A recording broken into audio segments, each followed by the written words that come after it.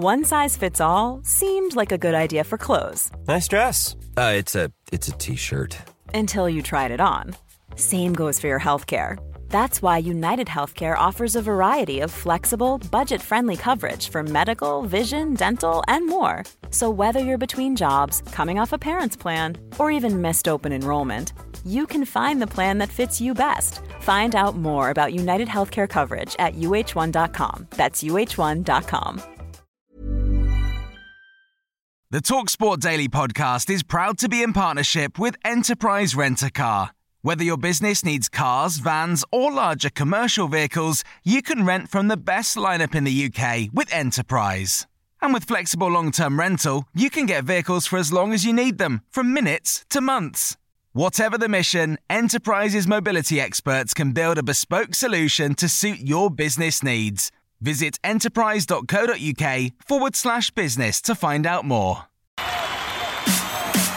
This is TalkSport Daily. Hello. Yes, I'm back.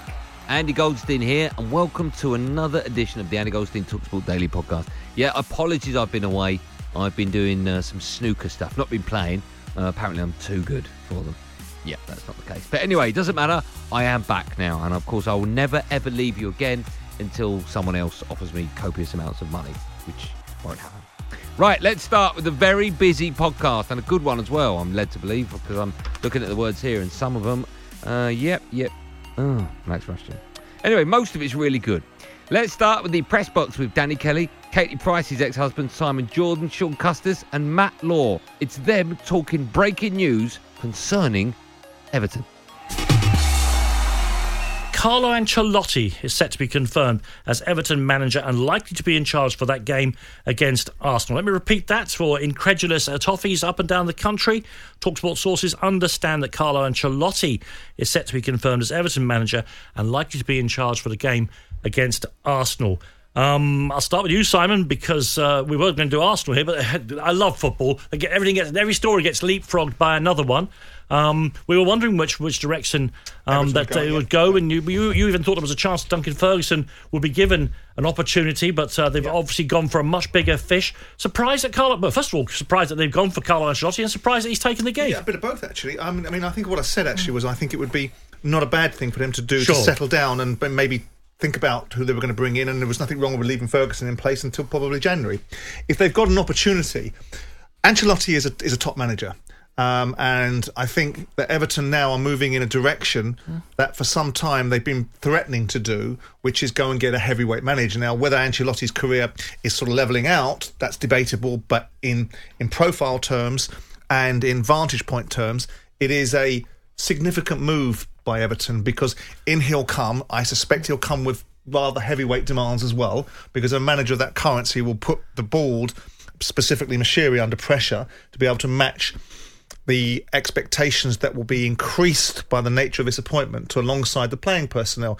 But I think it's a really interesting appointment, and it's an ambitious one on paper. Whether Ancelotti is the right fit for Everton and his brand of football, I don't know. I'm not sure. But I do think it's a heavyweight appointment. Okay. Sean, either you knew about this and the back page is already set up with Ancelotti on it, or you're going to have to spend most of the show tapping away at your mobile phone. No. Which is it? I mean, I think a lot of people were on to the fact that Ancelotti was coming in to talk to both Arsenal and to Everton. He wanted a bit more love from Arsenal. And does love mean money?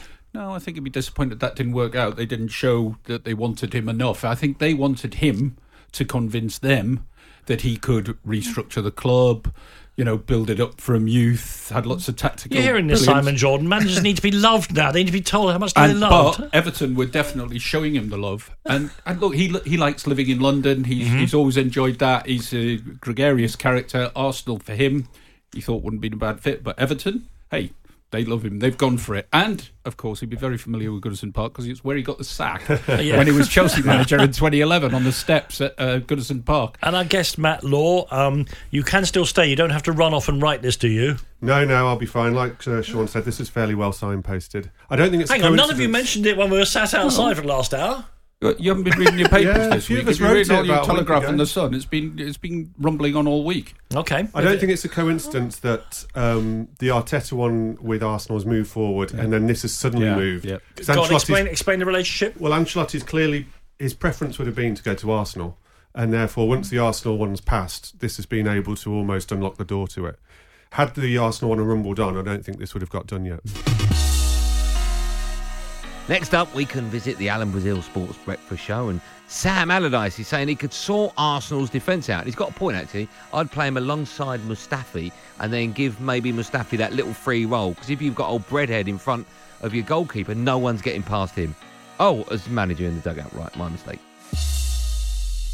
Well, I'd take Arsenal, would Yeah. Of course you'd take Arsenal, Well, wouldn't you? yeah, I'm I a think man so. who'd take Arsenal, but I'm never going to be in the frame, Alan. Don't worry about that. So I just think that what they're looking for, they need to be very quick about. They need to be very precise in what they need to do. Well, I don't think I'm fashionable for Arsenal. That's the problem. I feel that some of the way it's been portrayed as me as a manager wouldn't be associated with Arsenal as a football club, and how or what style I've tried to play. Like, I mean, I've always been pragmatic in what I do and what style I play. So I've always picked a style to suit the players.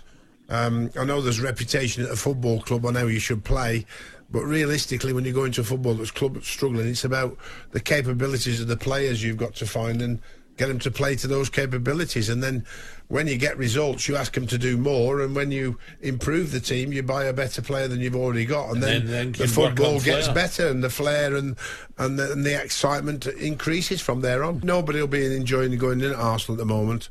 That's what when you face that as a manager, when you go in and you're asked to come in and do a bit. What is really crisis management, Alan? When you get this time of the year, when you're asked to do and step in, it's crisis management, and you have to start making the players believe in themselves again. It's not about what you are so much as a coach.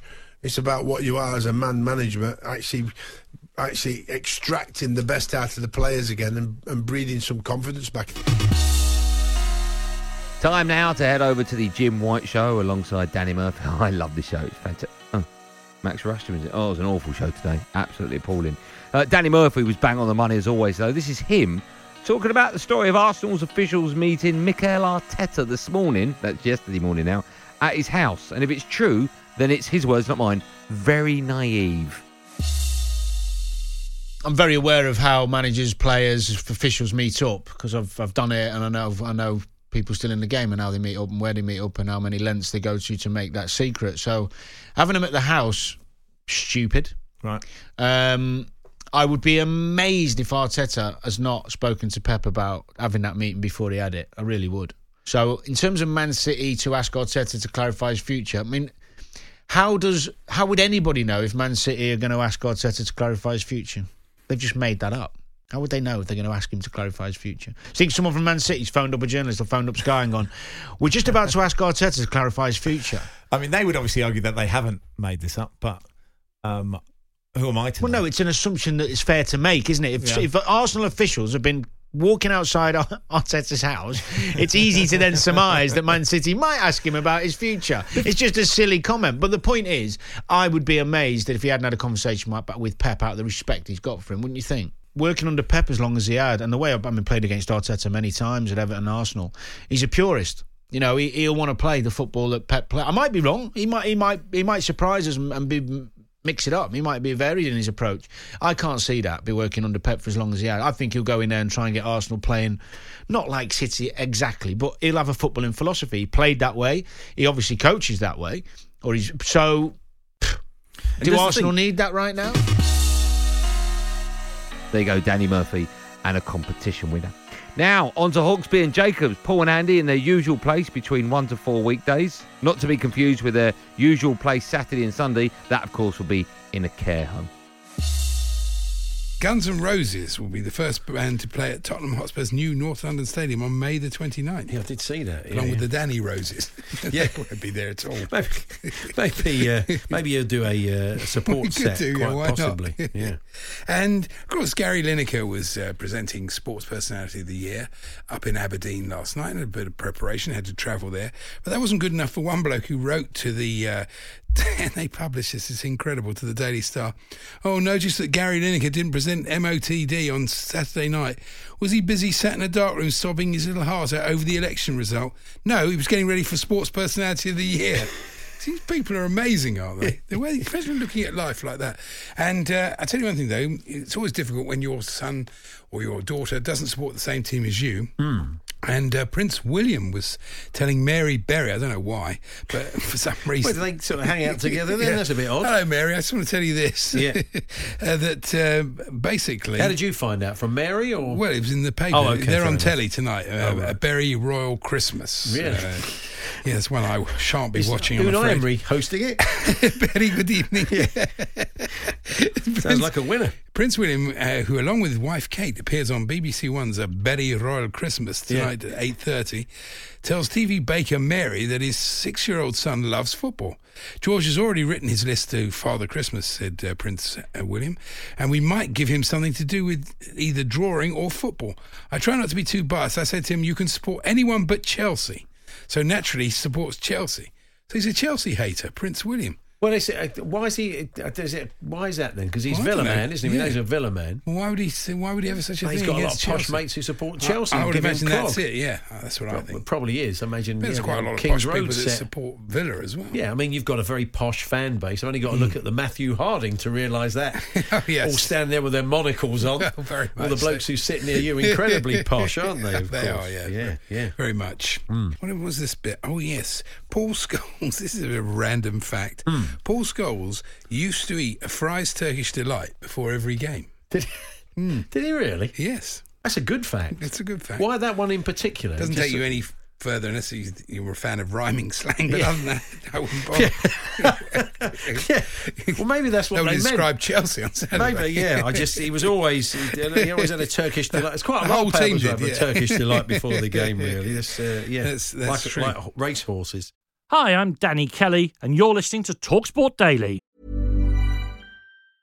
There's never been a faster or easier way to start your weight loss journey than with PlushCare. PlushCare accepts most insurance plans and gives you online access to board-certified physicians who can prescribe FDA-approved weight loss medications like Wegovy and Zepbound for those who qualify. Take charge of your health and speak with a board-certified physician about a weight loss plan that's right for you. Get started today at plushcare.com/weight loss. That's plushcare.com/weight loss. plushcare.com/weight loss.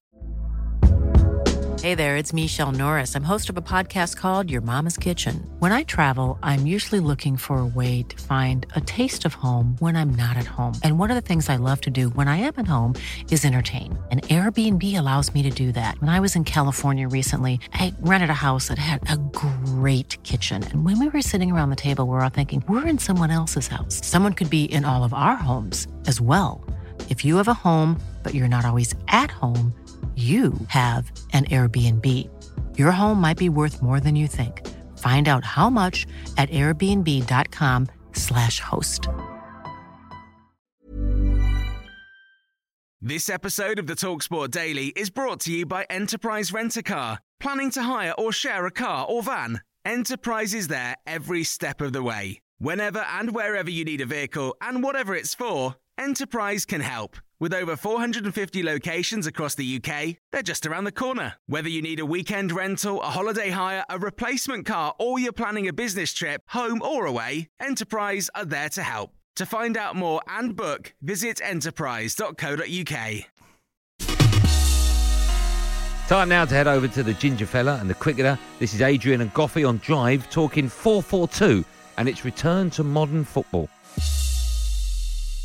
I'm looking at Wolves as an example, okay? And I appreciate they've spent 30 million on a striker. I think the next most they've paid is 18 million a couple of times. So we're not talking about, a club that's in the 50, 60, 70 million pound market. So nobody can come on here and say, oh, they've got loads of money. They threw loads of money at it. It's not really the case. So what they do is play a different way. They tend to play or have played and had success and got into the Premier League and got into Europe, playing three at the back with attacking wing-backs, with creative midfielders, and generally with Raul Jimenez up front on his own, but with attacking midfielders who go and join him. It's a way of playing, but a way of allowing players to express themselves as well in a way that 4-4-2 cannot. Now, here's my big issue with Sean Dyche. He's doing very well, keeping Burnley in the Premier League. I get it, totally. And he's doing it playing 4-4-2 because it's organised every single week. Easy to coach. It's not hard because they can do it every single day. But what else has he got? But he doesn't need to do anything else because Burnley are not expected to really win anything. So he's coaching. They're not expected to finish in the top 10. If they do, it's an unbelievable dream season. They're expected to finish mid-table, if they can, in the Premier League every single year. So why would he risk doing anything different? To challenge himself? But what? And risk the club getting relegated? How about trying to do it and staying up and being better? Would that not be a thing? It's a massive, massive risk there, what you're taking. If your bank manager was making you a steady amount of money every single year, and you said, tell you what you should do next year, mate, gamble it. Gamble it all. It don't matter if we lose. It don't matter if I lose all my money. What would you say? Hang on, no. It's the same thing, mate. We're talking millions. It's not. We're talking millions. Goffey, it's not, because you're saying gamble it. I'm saying Sean Dyche should back himself. And let's see what he's got as a coach. But that is gambling with money. Put it somewhere different. He's not gambling with his own money either. You don't know, because if you've got a way of doing it every single year and you get your 8% or 9% or 10%, whatever you get, right? And then suddenly you said, next year, what we could do is change it a little bit. We might get 15% or we might get 1%. What do you want to do? He said, do you know what I mean? Depends where you are as an individual. Sean Dyche is always mid-table, happy. Yeah. Yeah, and there's no wrong with that because the club are happy. Because he's never going to get a bigger job. But that's what the club want him to do. That's fine, and that's if he's limiting himself, if he's setting the bar that low, then fine. He's always going to be seen as a winner with Burnley.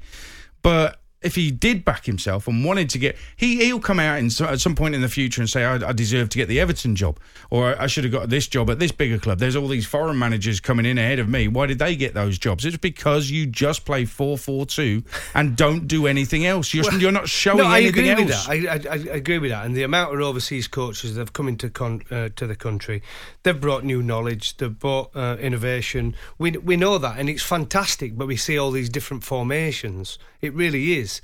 But now and again, I think there is a time and a place for 4-4-2. I don't think there is for every team. I don't think there is for every game. But I think sometimes there's nothing wrong with it. And I think it is a snob factor where a lot of teams will go, I'm not playing 4-4-2. Now we can hear from Chris Silverwood, the England cricket head coach, talking to our very own Guy Swindles. And they start off with the news that Ben Stokes won the Sports Personality of the Year award, which was a real shock. Unless, of course, you're watching the Sports Personality of the Year award an hour before it was announced he'd won. Chris, well, here we are in South Africa. But it was interesting events last night. We'd better start with that. Sports Personality of the Year and a bit of a clean sweep for England. Absolutely. I mean, it's fantastic to see, and everybody watched it. To see Ben get the credit that he deserves there is fantastic, as well as seeing the team get the recognition they deserve as well. As Owen said in the interview, it's been 4 years in the making, and to get there and to do it, I still get goosebumps now. It's fantastic. So, I mean, well done to everybody involved, really. Any pressure now on you to kind of keep the cricket bubble going? I suppose there's a little bit, but that's a gig, isn't it? No, I mean, obviously Trev did a great job with the one days and everything. It is, I mean, but Morgs leads very well from the front in the white ball cricket, and it'll be as much giving him support as I've spoken about before. He will keep driving that and me helping him to do that. And in the Test cricket, we are working on ways of pushing ourselves forward as well, and that will come. Let's turn now to the Test cricket, because obviously that's what we're here first for in South Africa. We've got a couple of warm-up games first. Thoughts ahead of those? Yeah, I mean, we're going to follow a similar sort of format to how it panned out in New Zealand. We've got a 2-day game and obviously a 3-day first-class game. So most people will get a go in the 2-day game. Obviously we'll start refining it down again in the first-class match. But, I mean, it's been fantastic prep so far. We've been looked after very well. It's a fantastic country to tour as well. I mean, I've got a lot of good memories here as a player, from a youngster playing club cricket here to playing Test cricket, but it's and a lot of the guys have got great memories of performing well here as well, so we'll be calling on that. But looking forward to getting stuck in there. And a reminder, you can hear the whole series, v South Africa. That's live and exclusive on TalkSport 2 starting on Boxing Day. Now time to head back to Press Box and discussion about Mesut Ozil and his recent social media comments. Mesut Ozil is a citizen of this country and free to say what he wants. Are Arsenal right to then try and back him down slightly? No, I don't think they are. I think Arsenal should have just let it go. It's only because of, in my mind, it's only because of Chinese money that they've done that, and the worry that it will harm them in the Chinese markets, which are huge for football clubs at the moment. I mean, look, it might not have been a wise or clever thing to do, but he was expressing a personal opinion, which everybody's allowed to do on Twitter, whether it's good or bad. As long as it was clear that it was his opinion and he wasn't trying to make it out to be an Arsenal opinion or putting it under any sort of Arsenal headlining or Arsenal imagery. Again, I think it's fine. And I do know why Arsenal panicked, but I think it's wrong that they panicked. And I think they threw him under a bus. But the Chinese market is a difficult one for English clubs, because I remember being on tour with Chelsea when their young Brazilian player Kennedy, he put something on social media he shouldn't about Chinese people. That bordered on racism, or it was certainly taken that way, and it caused them all kinds of problems. They had to send him off the tour. They were worried they wouldn't be able to go back to China on tour. Well, you had a similar thing, which was why Nigel Pearson lost his job at Leicester, didn't he? Yeah. Because of his own son getting involved in some unedifying commentary about. And you've also got the situation with Vincent Tan, with Malky Mackay and It's very different Moody. to what Ozil's done here. No, I know that, but people conflicting that culture and having a vantage point which is not taken well. I'm with Matt here. I think he should be allowed to express his view, and actually I think the club personally should stay out of it. You don't see Man City jumping up and down when Pep Guardiola expresses his backing for the Catalan movement in Spain. Remember as well, this is a football club who have Visit Rwanda on their shirts. I mean, and Arsenal at the same weekend see fit to distance themselves, that's the phrase they use, isn't it, from the views of one of their players. Hector Bellerin tweets out after the election, bleep Boris. Not a word said about that. Now, but we know why, as Matt's just alluded to it, because of the Chinese market. That's pathetic, isn't it? And equally, you probably won't see any players or clubs criticising the Middle East. That's very unlikely to happen. If it did with an Arsenal player, I dare say they'd clamp down on that pretty quickly. Well, as well, you've had players, express their opinions on Brexit. Eric Dyer went on there and put something about Brexit, didn't he? I mean, no one really... people found it interesting, but no one was outraged by it. Now I've got a little email here. It says, Dear Andy, big fan of yours. Love the snooker on Eurosport. When's that coming? Well, that's February, actually, for the Welsh Open, but that's a totally different network, so let's leave that. Anyway, I'll just quickly move on. And this one says, not been listening to Andy Goldstein's Sports Bar since you've not been in. It really is just poor, even though I like Jason as a sidekick, just the presenter thing doesn't suit him. Coughs and splatters too much. So when are you back? I listen to your podcast daily, so I'll listen to the news when you announce its return, your return, and I'll listen back in. No name on that one. But I'll be back. Obviously, I'm back now. I mean, that's why I'm talking to you. So make sure you... Oh, another email's just dropped in. Glad to hear it. I'll be listening from 10 p.m. tonight. Oh, that's nice. Anyway, here are the best bits of Andy Goldstein's Sports Bar. Good evening, sir. I wanted to speak to Jason about... I want to ask him something before we start, if it's possible. Okay. All right, Tone. I'll just put you through. All right, Tone. Jay? Hello, mate. What's happened to Chelsea TV? I am gutted. I live in Wigan, you know what I mean? You can still get it. You can get it on the app, Tony. You can get it on the Fifth Stand app. It's a pity I haven't got one, isn't there? You got Jace, okay, go on. Really, as I said, I miss it. Right, as a bubble burst... Tony, have you got a tablet? Have you got a tablet, Tone? Only Cocodamas. No, I mean like a... Oh, doesn't matter. No, okay. I know what you mean, sorry. Listen...